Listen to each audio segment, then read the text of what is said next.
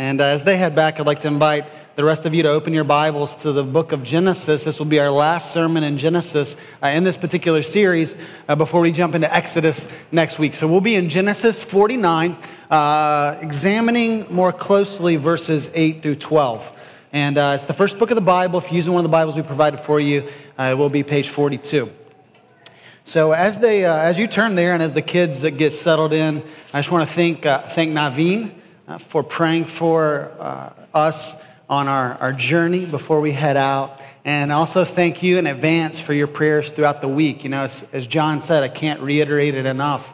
This isn't Tanner and Scott's trip. This is our trip. We're just going as representatives of Redemption Hill Church to find out how we can partner with this group of missionaries that are taking the gospel to a portion of 1.273 something billion people who live in this particular country that make up our globe. So this is a tall task for us to be a part of global missions, and yet what else would we desire to do as those who follow Christ and love Him? Well, as we dive into the scripture this morning, Micah and John helped us introduce this idea of the kingdom of God. And as we think about the kingdom, it's sometimes helpful to think about the kingdom of man. So we know that there have been many kingdoms rise and fall throughout the history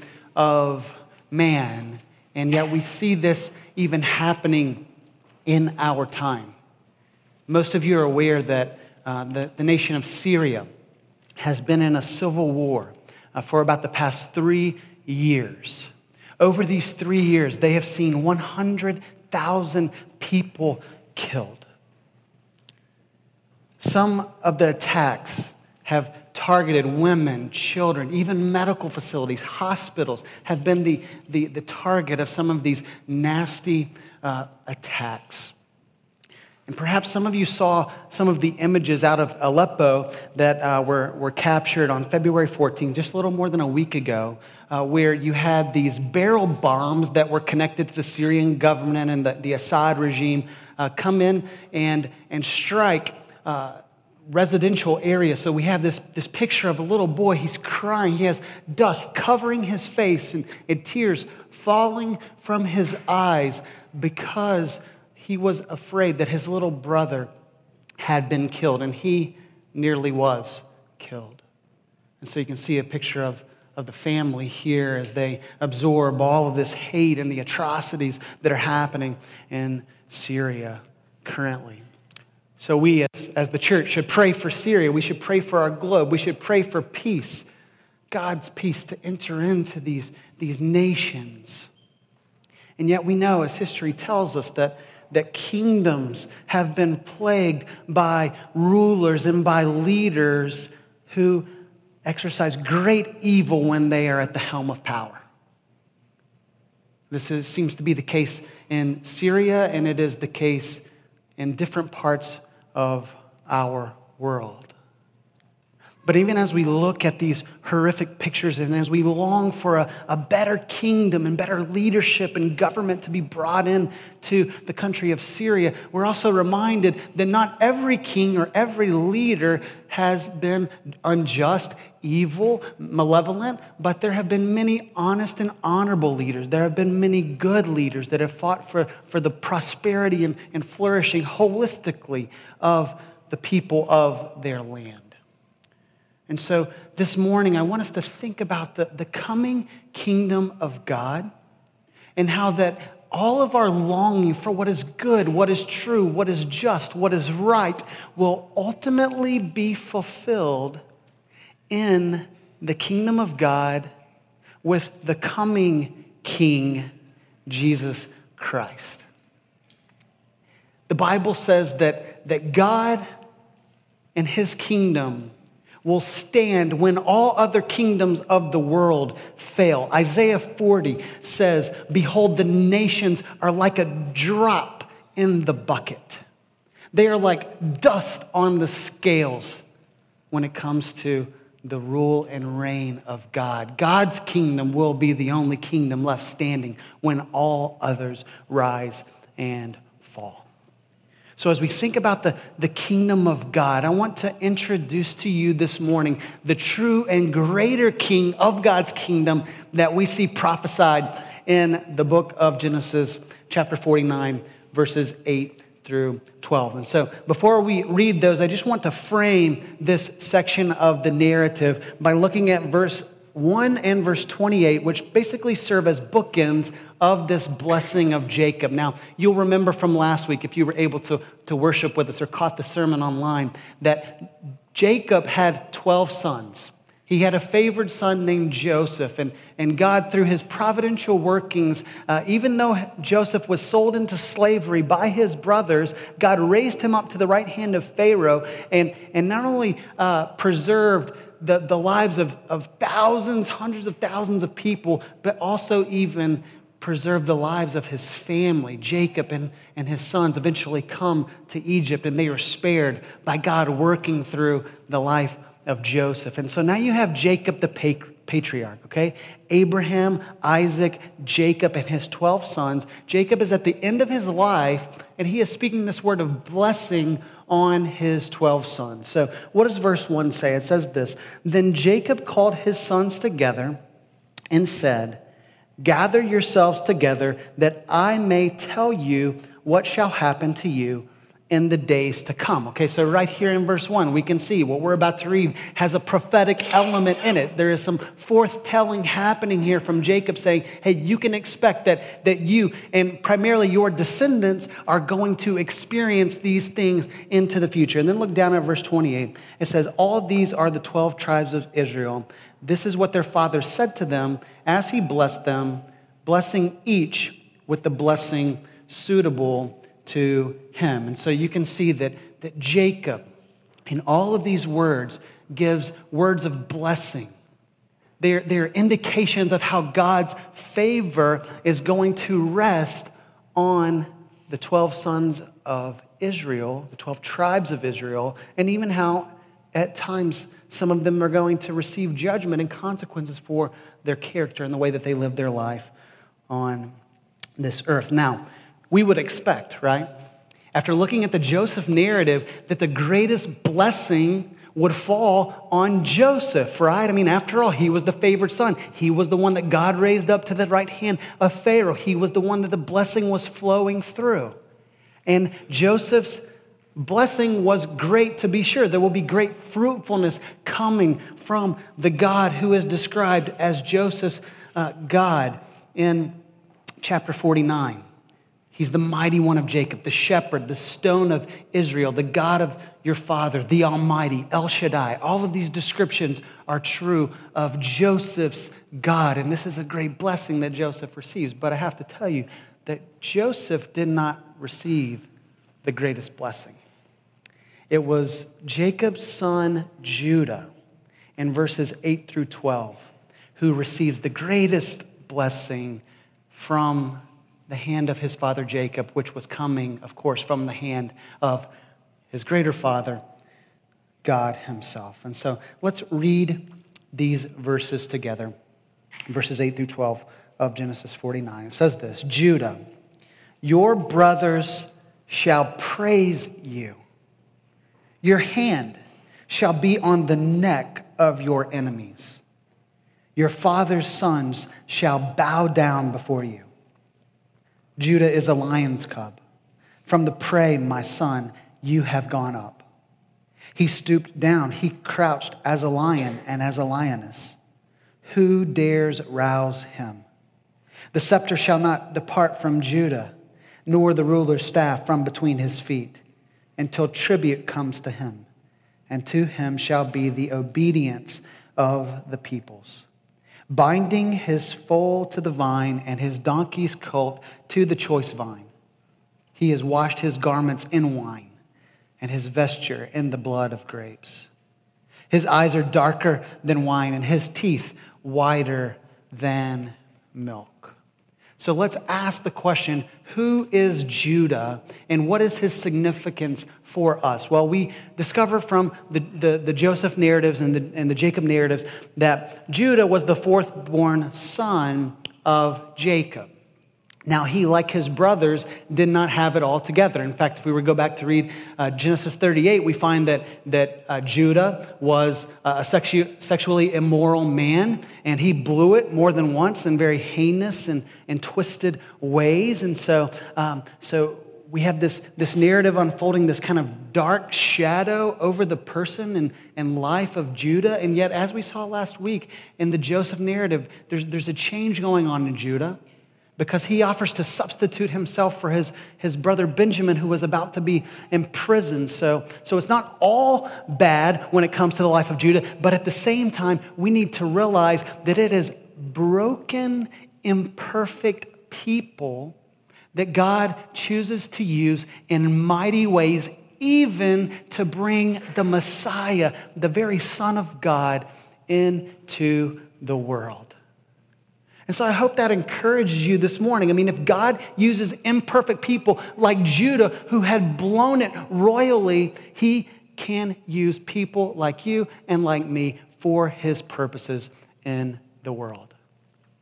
This is articulated in the genealogy of Jesus Christ. Matthew 1, the first 3 verses, says this: the book of the genealogy of Jesus Christ, the son of David, the son of Abraham. Abraham was the father of Isaac, and Isaac the father of Jacob, and Jacob the father of Judah and his brothers, and Judah the father of Perez and Zerah by Tamar. So did you catch that? Again, we have Isaac and Jacob flowing out of this Abrahamic line, the one through whom the nations of the world would be blessed. And then when we come to Jacob's sons, all 12, we would expect that the one that is going to come through the blessing would be not Judah, but Joseph. And yet here it is. It's the line of Judah by whom God will bless the world through the coming Messiah. So as we look at what it will be true for the line of Judah, we must understand that these prophecies, okay, we said we will see the Messiah, Jesus Christ, in many ways throughout the Old Testament, through typology and through these themes that are ultimately fulfilled and resolved in Christ. And then sometimes the Bible just gives us very direct prophecy saying, hey, this is what is true of the Messiah. Be ready. This is what you can expect. And this is one of those passages here in Genesis 49. So as we look at Judah here and this blessing that falls on Judah, one of the takeaways that I want us to see is that Judah, okay, don't miss this, Judah will eventually live up to his name. What does the name Judah mean? I mean, I'm sure many of you have been reading through the Old Testament. You've been reading the footnotes as well. That kind of explain sometimes why they're named, what they're named. And so Judah's name means praise. And we see this in the opening line of verse 8. It says, Judah, your brothers shall praise you. Your brothers will one day bow down before you. And so we have the fulfillment, not necessarily in the life of Judah, but in the life of one of Judah's descendants, ultimately the Messiah who would come. He is the one who is worthy of praise and the one who would receive praise. And so as we dive into these 5 verses, I want us to ask the question, why is it that this coming king, this coming Messiah is worthy of praise? And I think we see at least 3 distinct reasons why, okay? The first is this: the king will be praised for his victorious reign over all his foes, all right? The king will be praised for his victorious reign over all his foes. When we talk about the kingdom of God, we're not necessarily talking about a realm, okay, as if we're talking about a territory or a geographic sphere, okay? This is what the disciples and those in the early church, when they were meeting Jesus, they thought, hey, you're the king, you're the coming Messiah, so you're going to set up your reign in this territory and rule and bring flourishing immediately to our land. But the kingdom in the Bible is not as much about a realm as it is about a reign, okay? So when we think kingdom, we need to think reign, all right?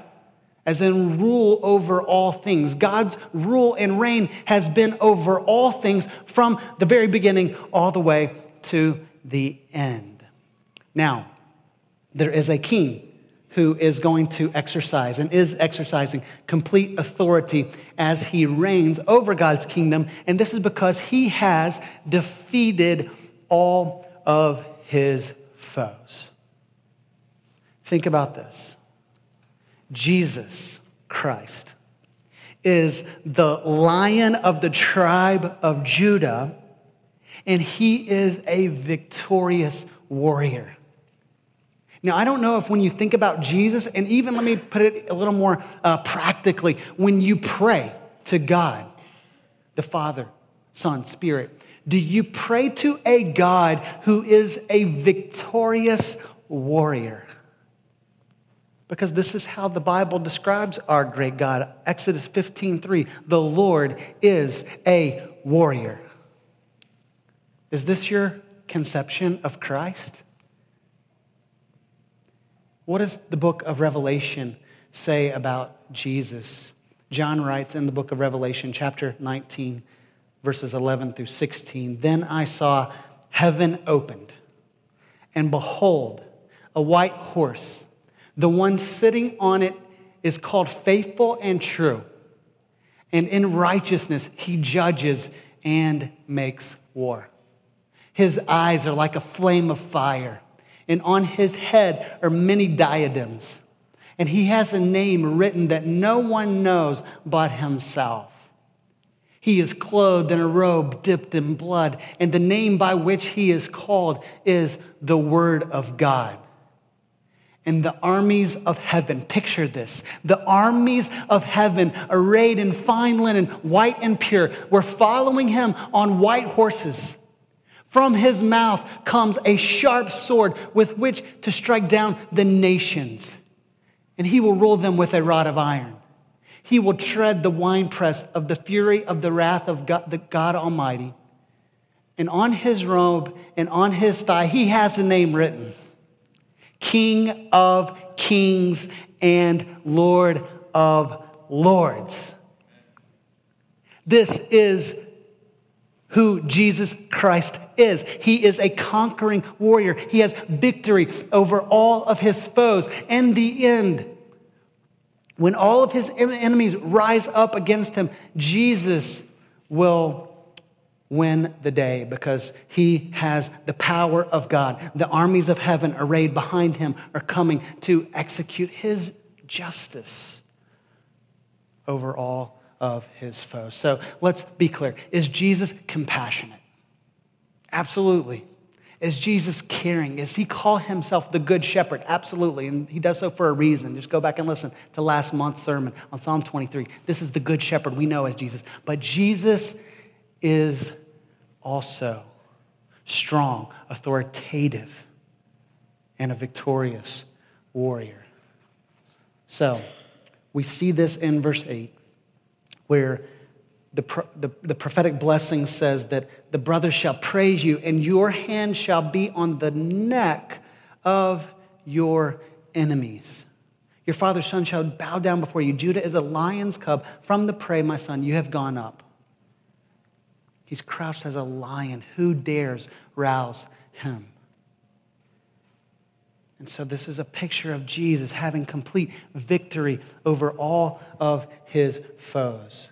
And we then ask the question, well, who are the foes of Christ? Anyone and anything that opposes the work of God is a foe of Christ. So we automatically, thinking biblically speaking, we think of sin, Satan, and death. These are all the foes of Christ that he has defeated and will one day ultimately defeat and do away with for good. And so let me just ask you, should this matter to us this morning? I mean, does this have any relevance for our lives that Jesus is a victorious king? Well, it doesn't if you don't wrestle with sin, if you're not under any spiritual attack or warfare. It doesn't matter if you're not going to die one day. You know what I'm saying? If you're good on that note, then you're probably good. But I don't know about you, but I'm feeling the weight of sin. I'm feeling spiritual warfare going on around me. I'm feeling that one day I'm not going to live forever. I'm going to die. And so I need a God who can have victory over all of these things in my life. I mean, is anyone battling to honor God with your life and you're getting tripped up and you're stumbling? And we need a victorious Christ who is all powerful, who can come through and help us, strengthen us to honor him with our lives. Does anyone fear death? Perhaps you're aging this morning. Perhaps you have aging parents this morning. I mean, we're all aging, right? But you hear where I'm coming from. Do you think that Jesus, having power over the grave, has anything to say to our friends who just lost a baby at 20 weeks this past week? This is the Christ that we need. We need a conquering Christ. We need a victorious Christ. We need a Christ who is always standing on the winner's podium, right? He always has the gold. He's undefeated over all of his foes. This is the God we serve. And so before we move on, okay, we should ask the question, how does Jesus obtain this victory? And I love what Revelation 5 says, okay? John has this vision of these scrolls that are to be opened. And then he says, well, who can open the scrolls? And he says, behold, I looked, and there was no one who was worthy to open the scrolls. And he says that he began to weep. Chapter 5, verse 4, it says that John began to weep because there's no one worthy to open the scrolls. I believe that all that's meaning to accomplish God's purposes of redemptive history in the world. But then verse 5, one of these 24 elders pipes up and he says, weep no more. Behold, the Lion of the tribe of Judah, the root of David, has conquered. There's a victorious Lion of Judah who has conquered all of God's foes so that he can open the scroll and its 7 seals. We have the picture of a king, a lion who has conquered all. But then it says, and between the throne and the 4 living creatures and among the elders, I saw a lamb standing as though it had been slain. So the Lion of the tribe of Judah is also the Lamb of God who was slain for us. Jesus conquers his foes through his sacrificial death for us. So that it's through his death and our faith in his work when he was crucified on a Roman cross for us that now we obtain the victory that is his. Do you get that? Jesus, his victory has been given to us if we are in Christ. His victory becomes our victory. So that when God is looking at me, he's not looking at sinful, unrighteous, evil Tanner, but he's looking at someone who has been changed by the work of Christ. Now I'm righteous. I'm filled with the Spirit. I am empowered to live my life for God. So Jesus conquered his foes through his death. He is the crucified and risen King. But not only that, not only will Jesus reign through his victory over all things, but he will also be praised through the obedience of all peoples. See this in verse 10. The scepter shall not depart from Judah, nor the ruler's staff from between his feet, until tribute comes to him. And to him shall be the obedience of the peoples. So the king will be praised through the obedience of all peoples. What we see here is that Christ's reign is both universal, all right, and it's also eternal. It says that the scepter will not depart, the ruler's staff from between his feet. This is why Daniel 7, again, prophesying of Messiah, will say this in chapter 7, verse 14. And to him, Messiah, Jesus, was given dominion and glory and a kingdom, that all peoples, nations, and language should serve him. His dominion is an everlasting dominion, which shall not pass away, and his kingdom one that shall not be destroyed. Okay, so do you see this? I mean, it doesn't get any bigger than the reign of Christ. This is a reign that includes, number one, all people. So this is a universal reign. This is all the peoples of the world, the obedience of the nations. But it's not just comprehensive in scope, it's comprehensive in length as well, because his reign goes on forever and ever and ever and ever and ever and ever and ever. You got it? He's never going to be knocked off the throne. No one's going to take the ruler's staff from him. His scepter is immovable. It's his. So the encouragement then is to line up with this king, to know this king, to be on the side of this king. Who dares rouse him? I want to follow this king. And this king, by the way, is good, benevolent, merciful, gracious. He doesn't treat us as we deserve. His forgiveness knows no bounds. We saw that last week, right? And so if the obedience of nations, think about this, if the obedience of the nations belongs to Christ, then let me ask you, does your obedience belong to him today?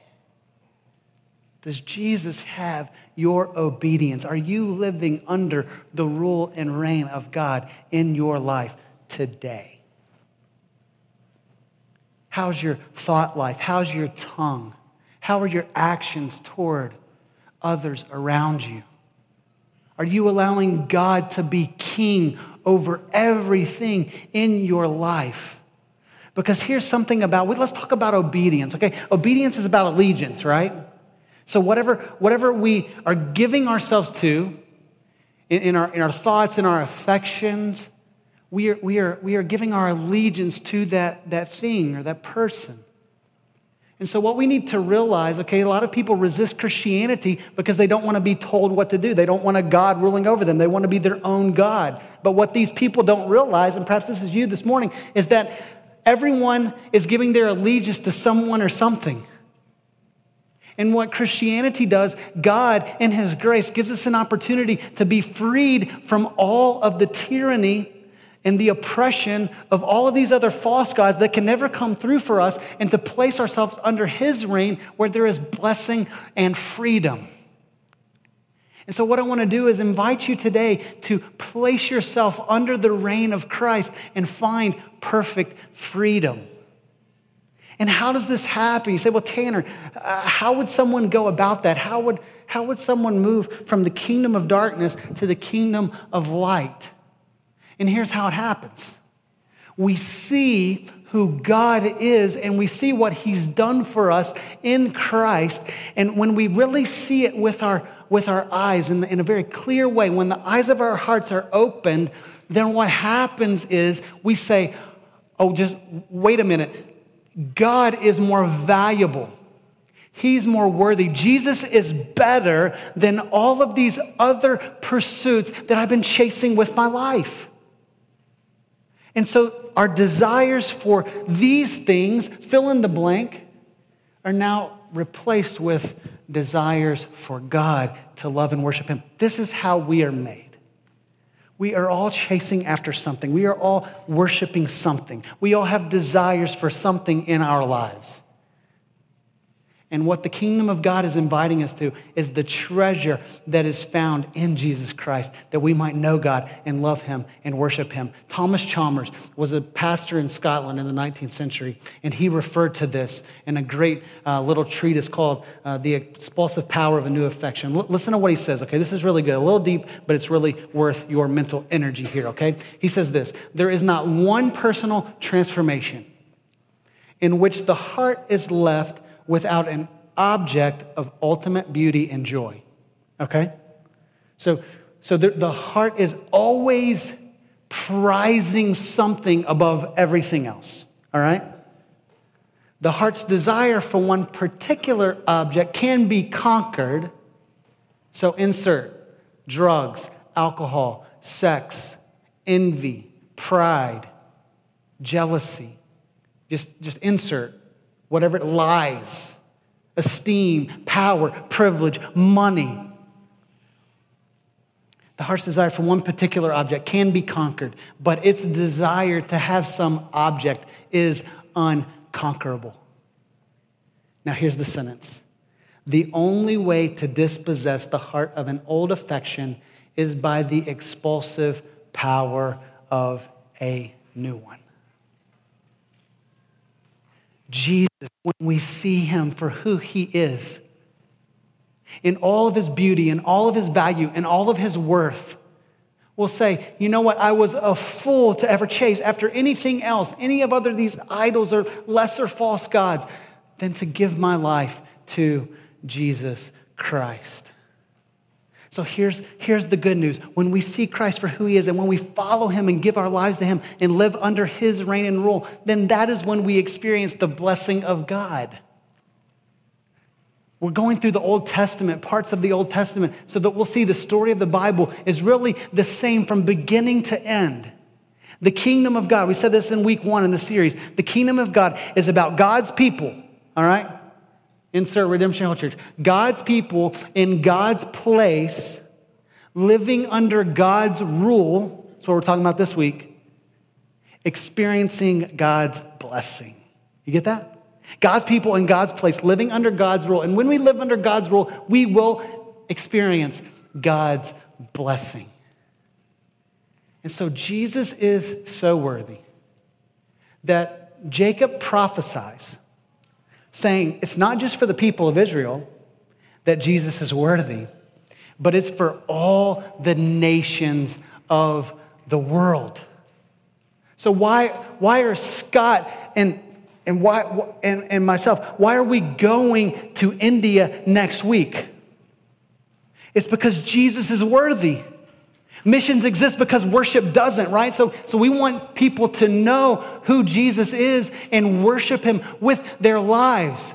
And so we're going to go tell them about who Christ is and the difference he can make in their lives. This is why we want to go to Toronto later this year. That's why we want to help plant a church in Charlestown with Todd, who's going to be preaching next week. Because we want all of Greater Boston and all of North America and all people all over the world to know that Jesus is worthy of our highest love and highest obedience and highest affection, and to find the freedom that is found there. So let me just sum it up by this, and it's going to help you read the historical books in the Old Testament too, okay? Jesus is worthy, unlike any other king is worthy. All right? Got me? Shake your head if you're with me. So when you get into 1 Samuel and read about King Saul, you're going to see a big fat F over King Saul. He failed. And King David, who followed King Saul, Israel's greatest king, he failed in many ways. Solomon failed. All the great kings, all the evil kings that we read about, 1st, 2nd Samuel, 1st, 2nd Kings, 1st, 2nd Chronicles, all the prophets, major, minor, they're all saying these kings have failed. And they leave us longing for the true and greater King, Jesus Christ. To him we owe our supreme allegiance and affection. So the true and greater King is completely worthy of the obedience of all peoples. But then finally, the King will be praised for bringing abundant abundance. All right? Write that down. The King will be praised for bringing abundant abundance. Look at verse 11. It says that In that day, there will be the binding of his foal to the vine, and his donkey's coat to the choice vine. He has washed his garments in wine, and his vesture in the blood of grapes. His eyes are darker than wine, and his teeth whiter than milk. So what these verses are saying are that the everyday tasks of tying a donkey to a vine, that can happen in the grandest of ways with the choicest of vines, all right? We don't ride on donkeys, we don't ride on horses these days, all right? But the point being that the common everyday tasks that are performed now can be performed then in the most extravagant ways. Why? Because there is so much plenty, there's so much prosperity in this kingdom. So let's go to an analogy that we might understand a little better. It says then, at the end of verse 11, he has washed his garments in wine. Okay, so let me ask you, how did you do your laundry this week? If you did your laundry this week. So you probably have a washing machine, some sort. You probably put your ALL up in there, and kind of let it do its thing, okay? But probably most of you weren't taking expensive, choice wine and pouring it in there. And just because you have so much abundance, you can put hundreds of dollars worth of wine and just get your clothes clean because you have that much abundance in your, if you're like me, you're trying to see the line there, and I can get by with this much, okay, so I don't have to save a couple pennies, you know what I'm saying? But that's not how it's going to be in the coming kingdom of God. The reign of Christ brings plenty. It brings abundance.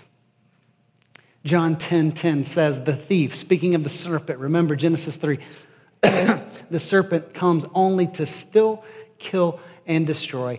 I came that they may have life and have it abundantly. So do you remember the story? Genesis 1, 2, and 3. Adam and Eve sin in the garden. They're kicked out of Eden, the place of paradise. But what happens in Jesus is the paradise that was lost is now regained in him. It's paradise that was once lost that is now restored in Christ. And so the imagery of peace, the imagery of prosperity that we find running out throughout all the pages of the Bible tell us that there is a coming kingdom, a coming paradise for all who know God through Christ are going to enjoy that kingdom. I love what C.S. Lewis says. He says, just kind of dreaming for the Christian, what will it be to taste? At the fountainhead, that stream of which even in these lower reaches, proves so intoxicating. You got that? Jesus is so good. It's so sweet. It's so intoxicating. And think about it. Intoxication, being under the grip, addicted to this good and gracious God, where we just want more of him and more of him and more of him because he is so good. I hope this is the God you're following Sunday through Saturday in your week, where you just want more of him and more of him. Can we just kind of kick the TV to the curb a little bit? Can we put down our iPhones for a little bit? Can we spend some time on what really matters? I know you are, and I hope you'll do so more and more, right? Because God is this good. He is that worthy. And then finally, verse 12, you ask, well, is Jesus able to come through on these plans? And this is what verse 12 tells us. It says that his eyes are darker than wine and his teeth whiter than milk. This is imagery to simply say that Jesus is the picture of power and strength. Whatever he promises, he will be able to get the job done. And so the invitation today for every person in the room is to confess Jesus as your true and greater King and then delight in him forever. Confess Jesus as your true and greater King and delight in him forever. The confession of the early church was simply this, 3 words. Jesus is Lord. It's another way to say Jesus is King. And so every person who decides to lose their life so that they can find their life through Jesus, when they're baptized, the confession of their faith is always the same. Jesus is Lord. So this is why Jesus, in his early preaching ministry, the words were often the first out of his mouth. What? Repent, change, turn around from the way that you're living. Turn to God. Why? Because the kingdom of God is at hand. The kingdom of God is very near. And so there's an urgency here. Don't delay. Follow Christ. Bow to him. Live under his rule and reign. Experience his victory. And the blessing, the flourishing that comes through him. And so I don't care if you have heard the gospel of the kingdom for the first time today, or if this is the 10,000th time that you've heard the message of the gospel. The need for every one of us is the same, to confess Jesus as King of our lives. I hope you'll do so right now as we bow our head and continue in worship. Father, we praise you because you are a great and powerful and victorious and flourish-bringing God. And so, Lord, as we continue to respond to you today, Lord, I pray first and foremost that the heart of every person in the room would be to confess Jesus as the King of their lives. Lord, I pray that any person resisting that this morning would just continue to drink from these empty fountains that will ultimately run dry until they see that all the things that this world offers never truly satisfies or fulfills in the ways that Jesus does. And so, God, would you change us? Would you cause us to call on your name? Whether it be for the first time this morning or the 10,000th time, there's nothing better that we can do than to confess your lordship and live under your good rule and reign. So, Lord, would you do that? Would you produce that in us? We pray this in the worthy name of Jesus. Amen.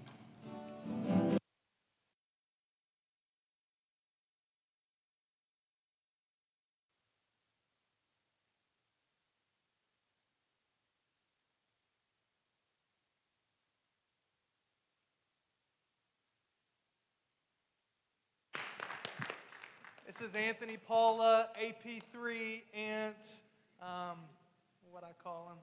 This is one of my good friends here. We've done life together in community group over the past year and a half or so. And really, man, can't give God enough praise for what he's done in his life. And so Anthony's going to share this morning a story of redemption and how the gospel has gripped his heart with great affection for him. So Anthony, won't you share? Amen. Hello. So about a week and a half ago, I love Tanner's enthusiasm. He texted me about a prayer request that he was saying he's praying for. And he's like, hey, listen, by the way, I want you to share on Sunday your redemption story. If you'd be willing to do that, let's talk about it. And I was just like, yeah, we'll talk about it. And he sends me a text message, great, exclamation point, exclamation point, exclamation point. You got to love his enthusiasm. So, but it's my honor and privilege to stand here today to give honor to my Savior, Jesus Christ. And that is the only reason why I stand before you today. And I just want to touch on, it's as John said, it's my story, but it's actually God's story of how he worked his redemptive plan in my life and has brought me to a place where now I am a child of the King. And it happens through the lives of ordinary people and the ordinary means of how he works his salvation through the lives of people that he's trying to reconcile to himself. So I have a lot to cover. It's going to be super condensed, real brief, And just stick with me. I got a lot of amens and praise the Lord. I got my family with me today, so praise the Lord. So so I just want to highlight the circumstances that led me to living in Medford. I grew up in Everett, my preteen days, and my family, we didn't really go to church or anything like that.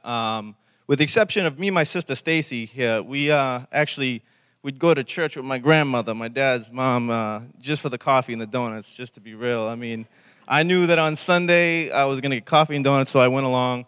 And it even got to the point where I went to CCD for a little bit, but it was a bargaining chip to get this Batman game that I was trying to wheel and deal. So I know Chris, he's probably feeling me on that. But anyway, so we didn't, my house, we didn't know God. We didn't grow up going to church, serving the Lord. We would just, didn't know the Lord. And just as, things were very difficult in my house growing up.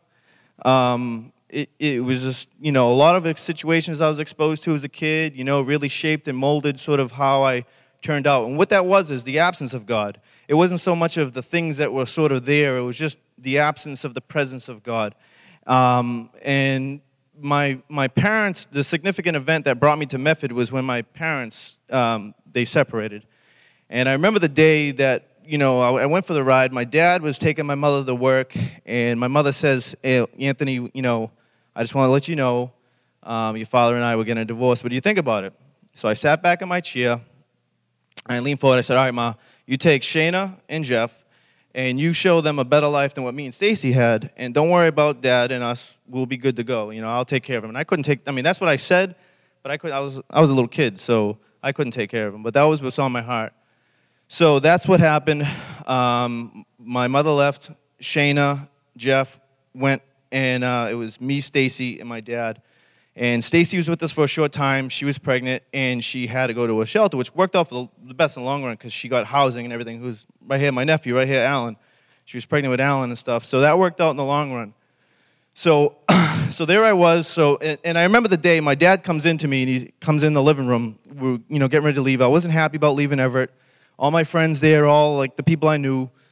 My dad comes in, he's like, "Hey, I found a place," all excited, and I'm like, "All right, we're in Everett," and he's just like, "It's in Medford," and I remember not being happy about that, and I was just like, "Man, I ain't going to Medford, Medford people and all this is," I just wasn't happy with it. But anyways, we came there, so I went to go, I moved. It was like the summer of '96, just before 8th grade and freshman year. So I didn't know anyone in Medford. I didn't know anyone in Medford at all. I was on my way to visit my mother, and the very first person that I met, let me just put it like this. I was walking to Wellington Station so I can catch the train to my mother's house. So then I'm walking down Spring Street. All of a sudden, I come up to a big brown house, and I run into my boy Billy over there. You guys probably know him as Will, but, for me, it's Billy, But anyways, I didn't know him. This is the first person I meet, my reception to Medford. It was him and this other dude, Danny. And I was just walking, just trying to keep encouraging myself. "Oh, it ain't that bad, be all right," trying to stay positive about the situation. On my way to see my mom. I remember I was just trying to find Wellington Station, didn't know what bus to take or nothing. And all of a sudden, these dudes come out. And let's just say that it was just sort of a mini confrontation that I didn't want nothing to do with. So I was just like, man, this is like, I wasn't, it was kind of crazy, But that's how I met Billy. And so that house was marked. I knew, all right, stay away from that house or whatever. And so I go to school, and so then I start going to school. I think it was a Friday or something. I was catching the 134 back to, I lived on Spring Street. And I get on the bus, and I heard this kid, Chris. He was talking about, like, a fight with some Everett kids and Medford kids. So immediately I'm like, what's going on here? Like, some fights going on with some people that I might know. So he starts talking about it, and he's like, "Oh, I'm going to bring you to the dude's house, who's my boy, he was a part of it or whatever." So I was like, "All right." He's like, "Where do you live?" I'm like, "Spring Street." He's like, "Spring Street." I'm like, "That's kind of weird." I'm like, "I live on Spring Street too." He's like, "All right." So we started going down Spring Street, and then we go to Billy's house. And so I remember walking up to the house, and I'm like, "Oh, man." I'm like trying to play it cool. I'm like, "I know this house." I was like, "You know the dude that lives in here?" He's like, "Yeah." I'm like, "All right, cool."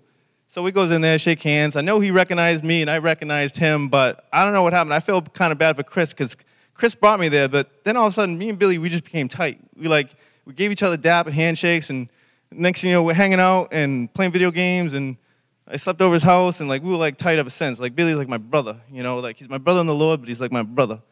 When we've been through a lot, when I was homeless, I'd stay with him, or when he was homeless, he'd stay with me. And we've been through a lot of different things together. So that was just the setting of what brought me to Medford. The key person who I met in Medford, down the line, my brother here, Mike McMillan, he moved in to Billy's house, unbeknownst to me. He kept it on the low. Mike was evangelistic, still is, and he was sharing the gospel with Billy. He's working on him, you know what I mean? God was working his redemptive plan. So he brought me to the place, led me to the people where I would hear his word, so that, the word of faith, the word of Jesus and his salvation would actually eventually come to my ears. So he's working on Billy's heart, right? And he calls me up. He's just like, look, dude. He's like, I need you to meet this dude. He's like, and I'm like, what's it about? I was like, who are we going to fight, And and he's like, it ain't even like that. I'm afraid to tell you. And I'm like, you got to tell me, because now I ain't going to come unless you tell me. He's like, it's about the Bible. I'm like, all right. So I'm like, all right. It was kind of weird, but I was just like, all right, for you, man, you're my boy. You know what I mean? I'll come check it out. So I go up there, and I remember I first seen Mike sitting there. He had this beard, electric chair around his neck, and I'm like, this dude's I pictured someone with robes or something on, you know what I mean? I don't know, robes or something, But it was Mike. So it was all fun and games and stuff, and Billy, he had I don't know, it was 10 people there or something. There was a bunch of people there. And I remember I was there, and I didn't know what to expect. I was kind of nervous for some reason. I have no idea why. But I remember we go upstairs. Mike had all these, gospel track pictures on the wall, asking you shall see, seeking you shall find, knock and the door will be open unto you. Mike handed everyone Bibles. He started to go down Romans Road, and he started, first of all, having me recognize my sin, He says, all have sinned and fallen short of the glory of God. I was like, yeah, that's right, I'm a sinner, I can admit that, And in what he was doing was God was opening my eyes through Mike. He was showing me of my need of a Savior because of my sin. Because of my sin, I was separated from God. And he was showing me through his word, and he said that the wages of sin was death. And I'm like, well, what's this death he's talking about? And he's talking about the death of eternal death. The Bible says that if your name is not found written in the book of life, you're cast into the lake of fire. But God ain't willing that any should perish. So Jesus was sent to seek and save those who are lost. Jesus came to give life to those who would just simply believe and trust in him, so that you could have life, so that you won't perish, that you'll be passed on from death and not step into judgment, but have everlasting life. That's the purpose of the cross. So from that moment on, I remember the key verse was when Mike said, Revelation 3:20 says, Jesus is saying, this is Jesus speaking. He's like, behold, I stand at the door of your heart and knock. If any man hear my voice and open, I will come into him and dine with him. And I just remember there was a point where I asked Jesus to come into my heart. And from that moment on, the veil was lifted. My eyes were open from the power of darkness unto light and from the power of Satan unto God. And I was changed, and I was born again, and I was a new creation in Christ. The Bible says if any man is in Christ, he becomes a new creation. The old has passed away, and all things become new. And what happens there is no longer being dead in my sin, I've been made alive. The Bible says that the Holy Spirit comes in and fills you with his presence, and he dwells in you, and he gives you this new life. So that's what born again means, is the fact that now you're born. God has made you alive spiritually. So that's basically what happened. And, my life ever since that point, I've been radically changed. I haven't been perfect. The Bible says that it's by grace that you are saved. It is not of yourselves. It's a gift of God, not of works, as any man shall boast. So I needed this gift because I didn't deserve the grace, but it was given to me because the Bible says that he who knew no sin, that's Jesus, became sin for us, that we might become the righteousness of God, because he's not willing that any should perish. So fast forward, I know I'm running on here, but so I got saved at that point, and I was just going through. I was still young. I was 18 and stuff. I moved back with my dad. Before I moved in, I was bouncing around. I actually lived in this brother's here's house. I was living in a foster home in Chelsea for a little while, and I moved back in with my dad. Well, that was before, and then I moved back with my dad. But I joined the military. You know, I served overseas, and my idea was going to be I was going to be a soldier for Christ, and the same vision that I entered the service with wasn't, you know, God wasn't done with me. He still had a lot of work to be done in my heart, which ultimately led me to, you know, just being groomed and refined. I was going to church in Boston, and I remember one day. I got out of the service. I was working as a landscaper and stuff like that. I was in a Wendy's, and there was this kid named Abel. He was the the guy doing the cash register, whatever. So I was witnessing this dude, and then at the corner of my eye, I see this dude just like standing there, like, you know, like watching me, listening to me. So I'm like, all right, you know, this dude's next. After I'm done witnessing this dude, I have to hit him up, right? So I make my transaction or whatever. So I slide over, and we're leaning against the rail, sort of, and it was Tanner. And he's like, I heard you were sharing the gospel with that man. I was like, yeah, absolutely. And I forget what I said, but I started like trying to feeling him out, seeing if he needed the gospel real quick. And then right away, he's just like, I'm part of this new church plant and Medford and everything. And I was like, oh, that's cool, you know. I was like, he gave me a card. He's like, you're invited. I was like, yeah, that's cool, but I got a church, you know. He's like, my name's Tanner. I'm like, we got a Tanner at that church too. So it's just how it happened, you know. I was cool where I was at. Circumstances happened the way they happened. I ended up coming to Redemption Hill Spring Step in November 2011. I remember I come in there. I was just in a place where I needed to hear from the Lord. You know, I come and sit down. And then the service, everything starts. I look up, and there's Tanner on the stage. I'm like, this dude's the pastor, you know? So it was cool, you know. And what was special about Redemption Hill was immediately I felt, you know, the Holy Spirit, you know.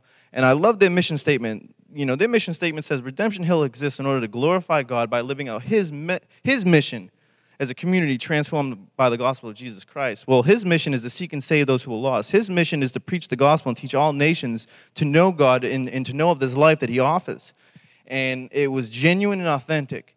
And I remember meeting my brother John, man, and just the heart of a real pastor and a shepherd. You know, I was going through difficult conditions of, you know, just sort of my living situation was messed up. And this brother here let me into his house, let me sleep on his couch or whatever. He'd wake up in the morning, make me breakfast and everything, and it was kind of, I mean, for me, it was really touching. And I just felt God was really at work in the lives of the two leaders here. And also, there's a lot that goes on here, and it's not just John and Tanner. I mean, you look around the room, like even John Reddy, Abby, Emma, you know, Chris, the list goes on, Wes, Jules, like Walt. You know, there's so many people here that God is using, and that's what makes this place special. And it's not so much the building, it's the presence of God working in this place and through us for His glory. And that's what it's all about. You know, so that's my quick redemption story. It's actually God's story, and I'm going to hand it over.